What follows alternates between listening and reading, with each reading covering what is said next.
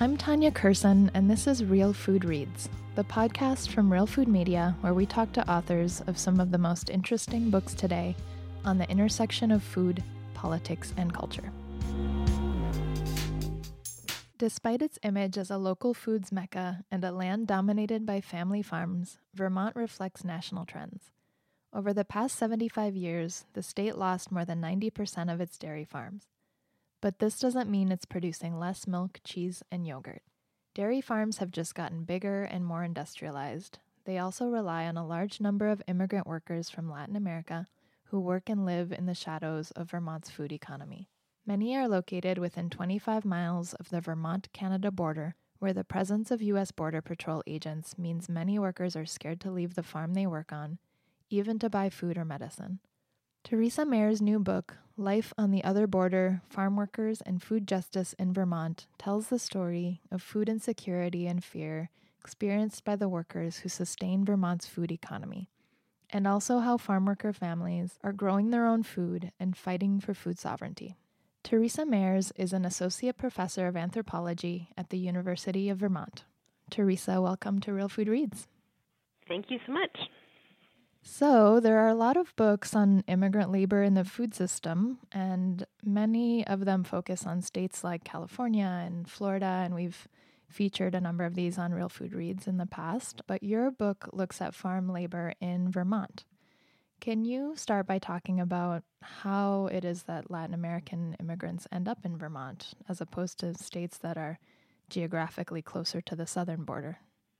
That's often a question that I get asked because not a lot of focus has really been given to farm labor, especially in New England. And so looking at the dairy industry and how things have changed, we see a really similar story here in Vermont as we see in other key dairy producing states where farms over the past, especially 20, 30 years, have become much larger. We've seen a number of farms going out of business. And alongside that, we're seeing a sort of a ramping up of industrial milk production. And in Vermont, what that has coincided with is a growing, although it's evening off a little bit, a growing importance of farm labor from Latin America. And people usually say that we started seeing immigration from Latin America in the state in the late 90s. And so it's been about 20 years where the state has seen that in-migration. And it's really been almost exclusively into the dairy industry.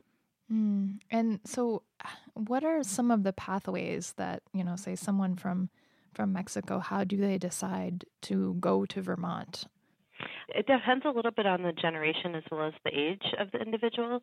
And so early on, we often saw farm workers coming in to do year-round work in the dairy industry from more seasonal production. And so a number of the older farm workers that I spoke with would explain how they used to work seasonally picking sugar beets or harvesting tomatoes or harvesting tobacco, for example. And then there started being some connections here in Vermont a little bit after there were some of those migration networks established in especially upstate New York. And so people started having an understanding of the promise of year-round work here in Vermont. Family connections started being built, and now what we do see is a lot of individuals coming directly up from Mexico after they hear about work opportunities from cousins or uncles or sisters. We're definitely talking about as far south as you can get from Mexico, often going as far north as you can get in the United States. Pretty big migration pathway, but there are ways that that's sort of been facilitated and builds upon other kinds of migration stories in the U.S. food system. I'm wondering if you can paint a picture for us of what it's like to work on a dairy farm in Vermont, and what are the day-to-day activities, and what are the conditions like? So by and large, people are working in the milking barn. So milking cows, sometimes 2, sometimes 3 shifts a day, often working a pretty early shift. A number of the workers that I interviewed will work maybe 4 in the morning till 11 in the morning, and then again from 4 in the afternoon until 11 in the evening, or sometimes there's a 3-shift pattern. By and large, it's working in milking barns, working with heavy equipment, working with pretty large, often dangerous animals. Dairy work is one of the most dangerous forms of work in the U.S. food system. Dealing with a lot of climatic conditions. Vermont has a long, very cold winter, so often enduring those conditions is a really important sort of transition that people have to experience and adapt to. Most farm workers are living, if not directly on the farm where they're working, they're living very close. Hmm. And so their experience in Vermont is often connected, entirely to their workplace.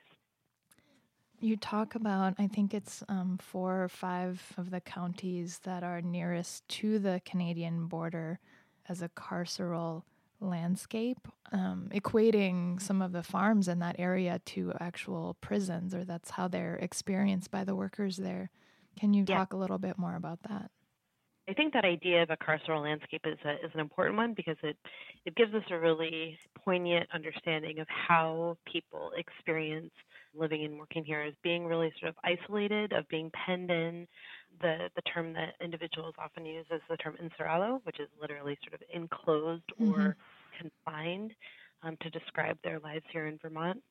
And part of that is both the fact that Vermont's a very rural state once you get out of sort of the Chittenden County region, but also it's a state that is very white, where we are either the least or the second least diverse state in the country, depending on the year. Mm. For individuals who are of Indigenous background from Latin America, that makes them very visible in this very rural and very white place. And so all of those dynamics kind of combine to leave people where their realities and their lives are really bound to the farm. Talking about some of these farms essentially as prisons, it's such strong language, I think maybe surprising to a lot of people who probably think of Vermont as this mecca of the local food movement made up of small, idyllic family farms. And in fact, you talk about this paradox, right, of Vermont's carefully constructed image and how it actually erases the reality of labor and immigration in the dairy sector. Yeah, and I think Vermont's an interesting place because there's multiple narratives and multiple truths happening, that we are in many ways the sort of mecca of local food. And if you look at some of the work that's done, for example, in the Burlington area, there's some really incredible food movements that are really bringing local food to a very different place in the state. But I think there, at the same time, it is this place where industrial dairy has a very large presence. So I think we have both of those things happening at the same time. If you look economically, Vermont is the most dependent state upon one agricultural commodity, and that commodity is milk.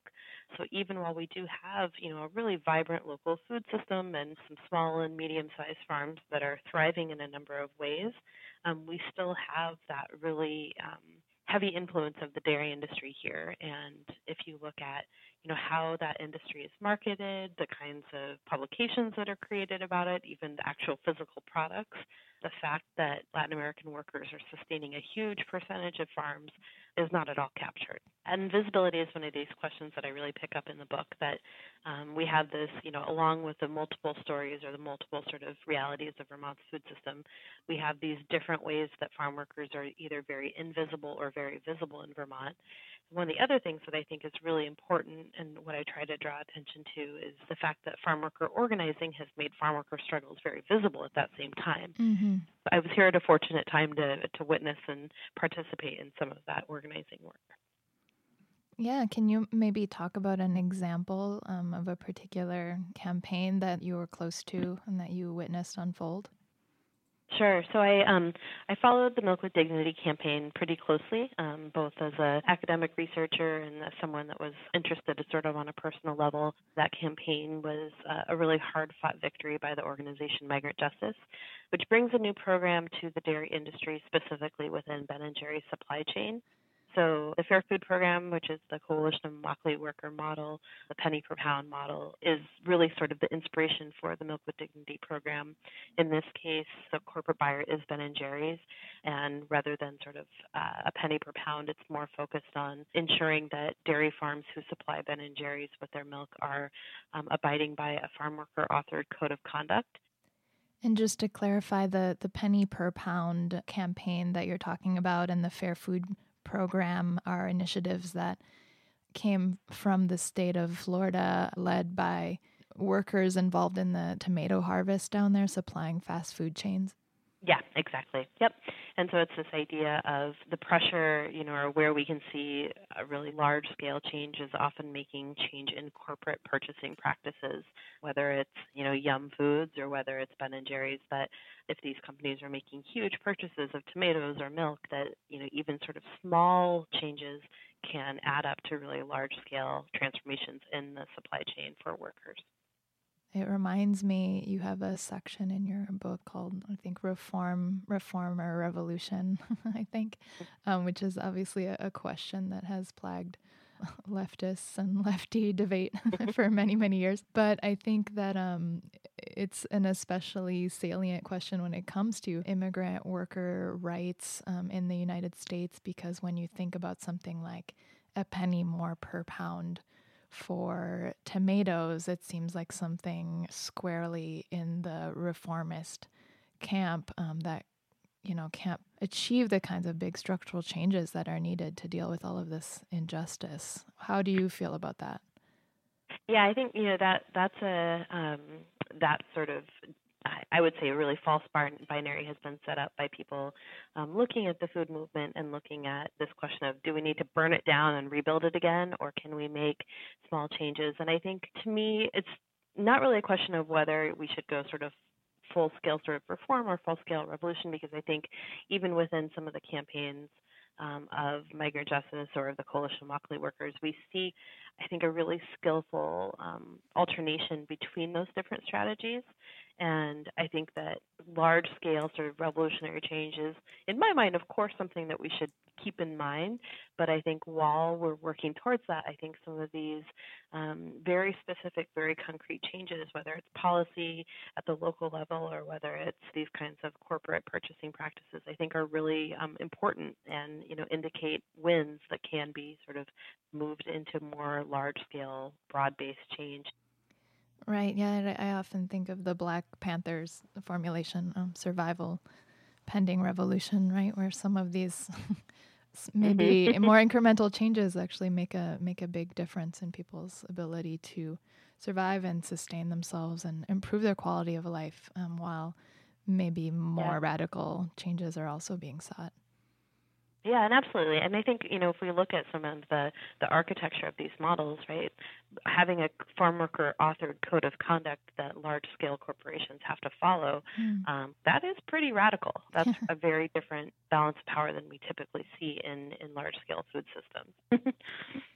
Yeah, so you talk a lot about, and with great empathy and a lot of personal stories about people and families who work on these dairy farms in Vermont, and actually a lot of the, I guess, mental health challenges that many experience, to the extent that many don't leave the farms, even to buy food or medicine. And so, I'd like you to talk a little bit about that. But, I'm also curious, how is it under these conditions that farm workers are able to overcome that fear and anxiety and actually organize in this very visible way? Yeah, there's been some work that's been done both on sort of ongoing stress. I was part of a project that was an applied project with a local clinic and a farm worker health outreach program where we were actually using comics to alleviate and address some of the mental health concerns in the community. But I think that there's certainly these really severe mental health concerns. I think if we put ourselves in those shoes of living thousands of miles away from our family and working 70 hours a week and not having the time to spend with friends and colleagues, I think that we can see how that would certainly have impacts on mental and emotional health, and that coupled with difficulty in accessing food or accessing food that's culturally meaningful. A lot of times all of these different sort of markers of well-being combine and, often become really difficult for people to deal with. And that was actually kind of the focus of this comics project, and as well as what I've talked to people about in my research is, given these challenges, there's a number of on-farm challenges. There's a number of social and emotional health challenges. How are people dealing with that? And people, I think, are really, really resilient in ways that we need to pay equal attention to. Mm-hmm. So in the work that I've done, I've seen people be very resilient in, the acts of growing their own food through a farm worker gardening project that I helped to coordinate especially growing food that is really difficult to find here in grocery stores, and Right. putting down some actual roots in U.S. soil through these gardens, I think, is a way that people demonstrate resiliency through some of that farm worker organizing that I've mentioned. We also see a lot of resiliency in people being unafraid to be visible and to draw attention to the conditions on some of the farms or the systemic problems within the industry. Is there a specific story that you can share with us of an individual or a family that stuck with you? I know you tell dozens of stories in your book, but I'm wondering if there's one in particular you can share with us. Yeah, certainly. I think one of the stories that really sticks with me is the story of a young family. And when we first met, this mother had one daughter. And when we asked her about, her experiences, she described, well, I didn't leave the apartment once for 3 months because I didn't have anywhere to go. And I, had no way to get there. And so she became a participant in this farm worker gardening project that I helped coordinate. And over time, she really sort of connected in with a specific garden, with being a gardener and having that identity, being someone that grows her own food. It was a practice that her own family in Mexico was very familiar with. And over time, that was a place that she could take her children and be outside, even within sort of the boundaries of the farm. But I think one of the things that really stuck with me about her story is when she was pregnant with her second child, she was on her way to a prenatal appointment and she saw Border Patrol, waiting not too far off the farm, and that actually discouraged her from going to that appointment. And she would talk to me about how in Mexico she was poor, but she had freedom. Whereas in the United States, they might be making, relatively good money compared to what they could earn back home, but they felt really afraid oftentimes of any place beyond the farm. I found a lot of meaning in her story, as a young mom, just thinking about how those broader conditions impacted her, daily life and her choices over the well-being of her kids was something that really sticks with me. Right, and I think this is something we're getting a lot of in the news right now. Maybe not with this kind of nuance, right, of how different everyone's individual story is and why they make the choices that they do at different points in their lives, why to migrate to a new country or whether or not to take their children with them. I wonder if you've encountered that fear of separation from one's children that we're hearing so much about. Yeah, what I saw is, especially right after the presidential election, this kind of rush for people to make contingency plans in case parents were detained. If we look at the recent ICE raids and the chicken processing facilities, we see the realities of people being separated from their kids and the great fear that strikes into those parents' hearts and the kids as well. So in Vermont, what we saw is this idea that if there were raids, if there was sort of a ramping up of detentions and deportations, that families were making plans for what would happen with their kids and who would take temporary guardianship of them. And I thought I had my book research done prior to the election. I thought, I'm going to write this up, it's going to be done. And then in the midst of putting on some of the final touches to the data collection, the election happened, and with it, all of the rhetoric we saw and continue to see against immigrant communities. And so I did a number of follow-up interviews, and especially the moms that I talked to expressed a lot of anxiety about the well-being of their children and what might happen to them if they themselves were detained. One thing I wanted to make sure to ask you about is your title, Life on the Other Border. And so what difference does proximity to an international border make? Yeah, so I think we have to acknowledge the fact that the U.S.-Mexico border is a very different place than the U.S.-Canada border. The violence and the fear and the camps that are popping up along that border are very much not happening here in Vermont. Mm-hmm. But at the same time, what we see in this sort of post-9/11 world and increasing attention to our border security has happened both on the northern and the southern border. There's been a scholar that describes the U.S.-Canada border post-9/11 as being Mexicanized. Mm-hmm. And I think that's an interesting characterization. I don't completely agree with it because of what I do know about the dangers of the southern border. But what we see in Vermont are people experiencing borders kind of on a daily basis, that they have the border of the farm that may or may not be something that they want to cross. They have often very scary memory of crossing into the United States and, crossing often by foot in really perilous conditions, and then coming to live in a place that is a border state. And Right. so this northern border, and the proximity of Border Patrol and the, regular policing of Border Patrol is something that is really shaping the daily realities of farm workers here in the state. And, sometimes people don't actually even know that they live that close to Canada. I remember in a really early conversation, an individual really didn't even know where in the state they were, because of Right. conditions that brought them to that farm. But within Vermont, I think one of the things that, the border and border proximity, sort of how that plays out in the state, is those northern counties, the border counties, are understood within the farm worker community as a difficult place to live and work. And I've had conversations with individuals who live a little bit further south. They will be like, oh yeah, my friends, my colleagues up north have a much harder time than I do. So in the work that I've done on food security, we see difference in, the rates of food insecurity based on those county, differences. They did work on self-medication and how likely people are to request medicines by mail because they're either unable or afraid to go to pharmacies here.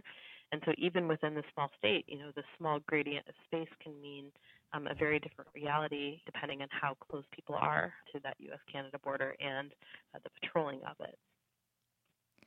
You must be familiar with this study also of rates of diet-related disease, I believe in Mexico, which increase relative to the proximity to the U.S. border.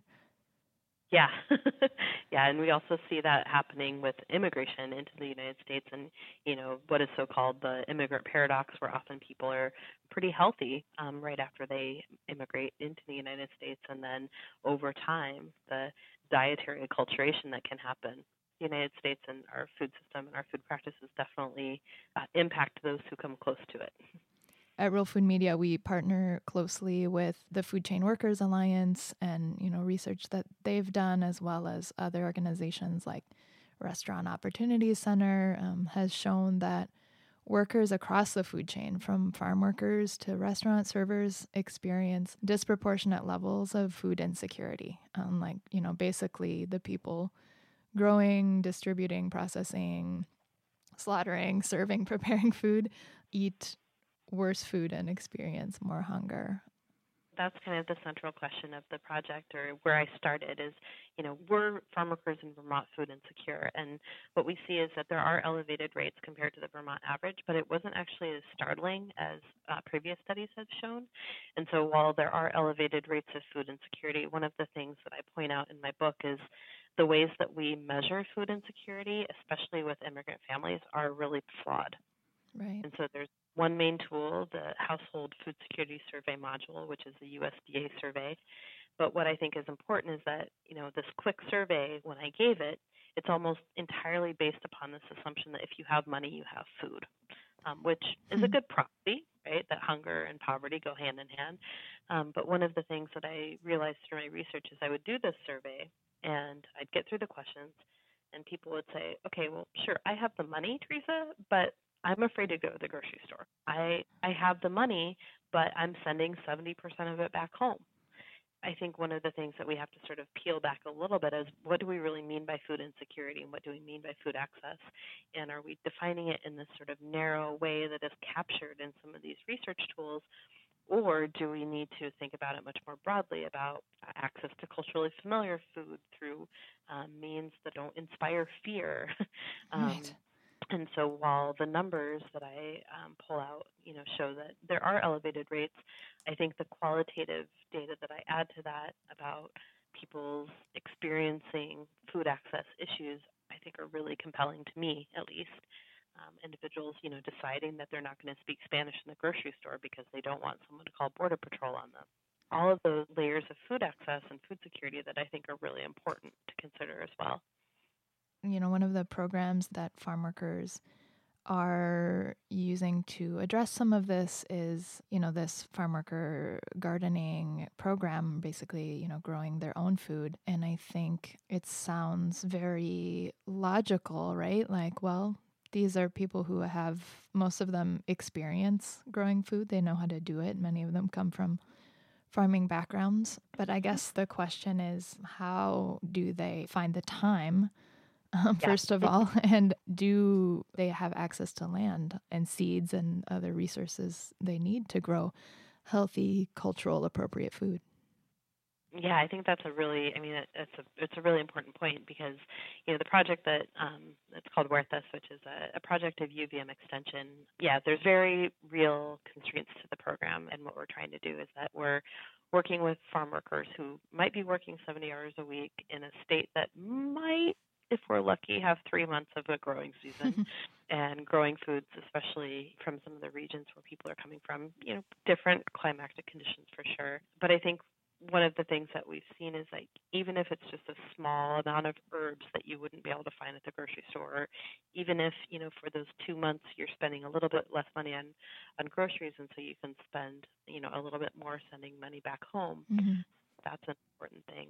So, yeah, I think that we do see some of these solutions, but, also solutions like women opening up small catering businesses and delivering foods onto farms, and especially delivering meals that might be more culturally familiar, or some of the kind of underground delivery programs that are bringing Mexican products up from some of the larger cities in the Northeast up onto farms, that those are also ways that people are accessing things, sometimes at very elevated prices. And so I think, food security and food access is a big, comprehensive question, and that's what I try to peel apart a little bit in this book is, what does it really mean, and how also might we understand the hunger and the food insecurity that people experience in Mexico or Guatemala as being some of the motivations for them to migrate in the first place. Oftentimes people have experienced hunger across their entire life, and moving into the United States was an attempt to address some of that. And in many cases, the result of, U.S. foreign policy or U.S. trade and investment policies that undermined food security or food sovereignty in the country of origin, right? Absolutely, yeah, and that's where, in digging into some of the histories of people, I would often ask people, well, when did your family start experiencing changes? And, not too long after NAFTA. That time period, and an increasing difficulty in making a living as a small-scale farmer in Mexico was certainly linked to a number of the reasons why people migrated to begin with. One of the things that you go into detail about, which I really appreciated, was the concept of food sovereignty and how useful or even necessary this concept is that was developed by farmers and workers themselves in order to come up with solutions to achieve food security. So can you talk a little bit about the difference between food security and food sovereignty?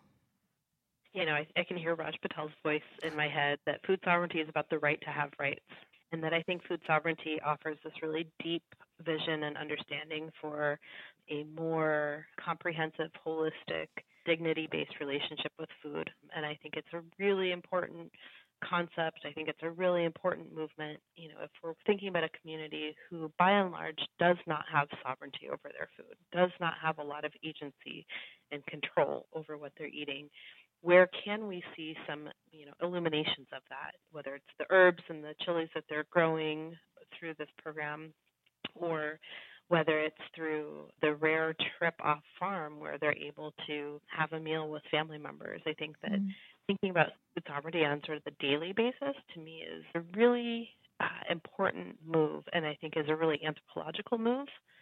Anthropologists like to think about daily life and the daily choices and the daily behaviors that we engage in, and I think that thinking about food sovereignty on that daily level is an important way to think both about people's connections with food and also where those connections are really missing. And for individuals who are, by and large, working to profit others, in this large-scale industrial production, I think it would be amiss to say that they can't engage in food sovereignty or they can't exhibit, a sovereign relationship over their food, even while it might be really compromised. Thanks for listening to the Real Food Reads podcast. Join the book club and find out about future book selections and other resources at realfoodmedia.org. You can now listen on Apple Podcasts, Spotify, SoundCloud, and Stitcher. Leave us a review wherever you listen.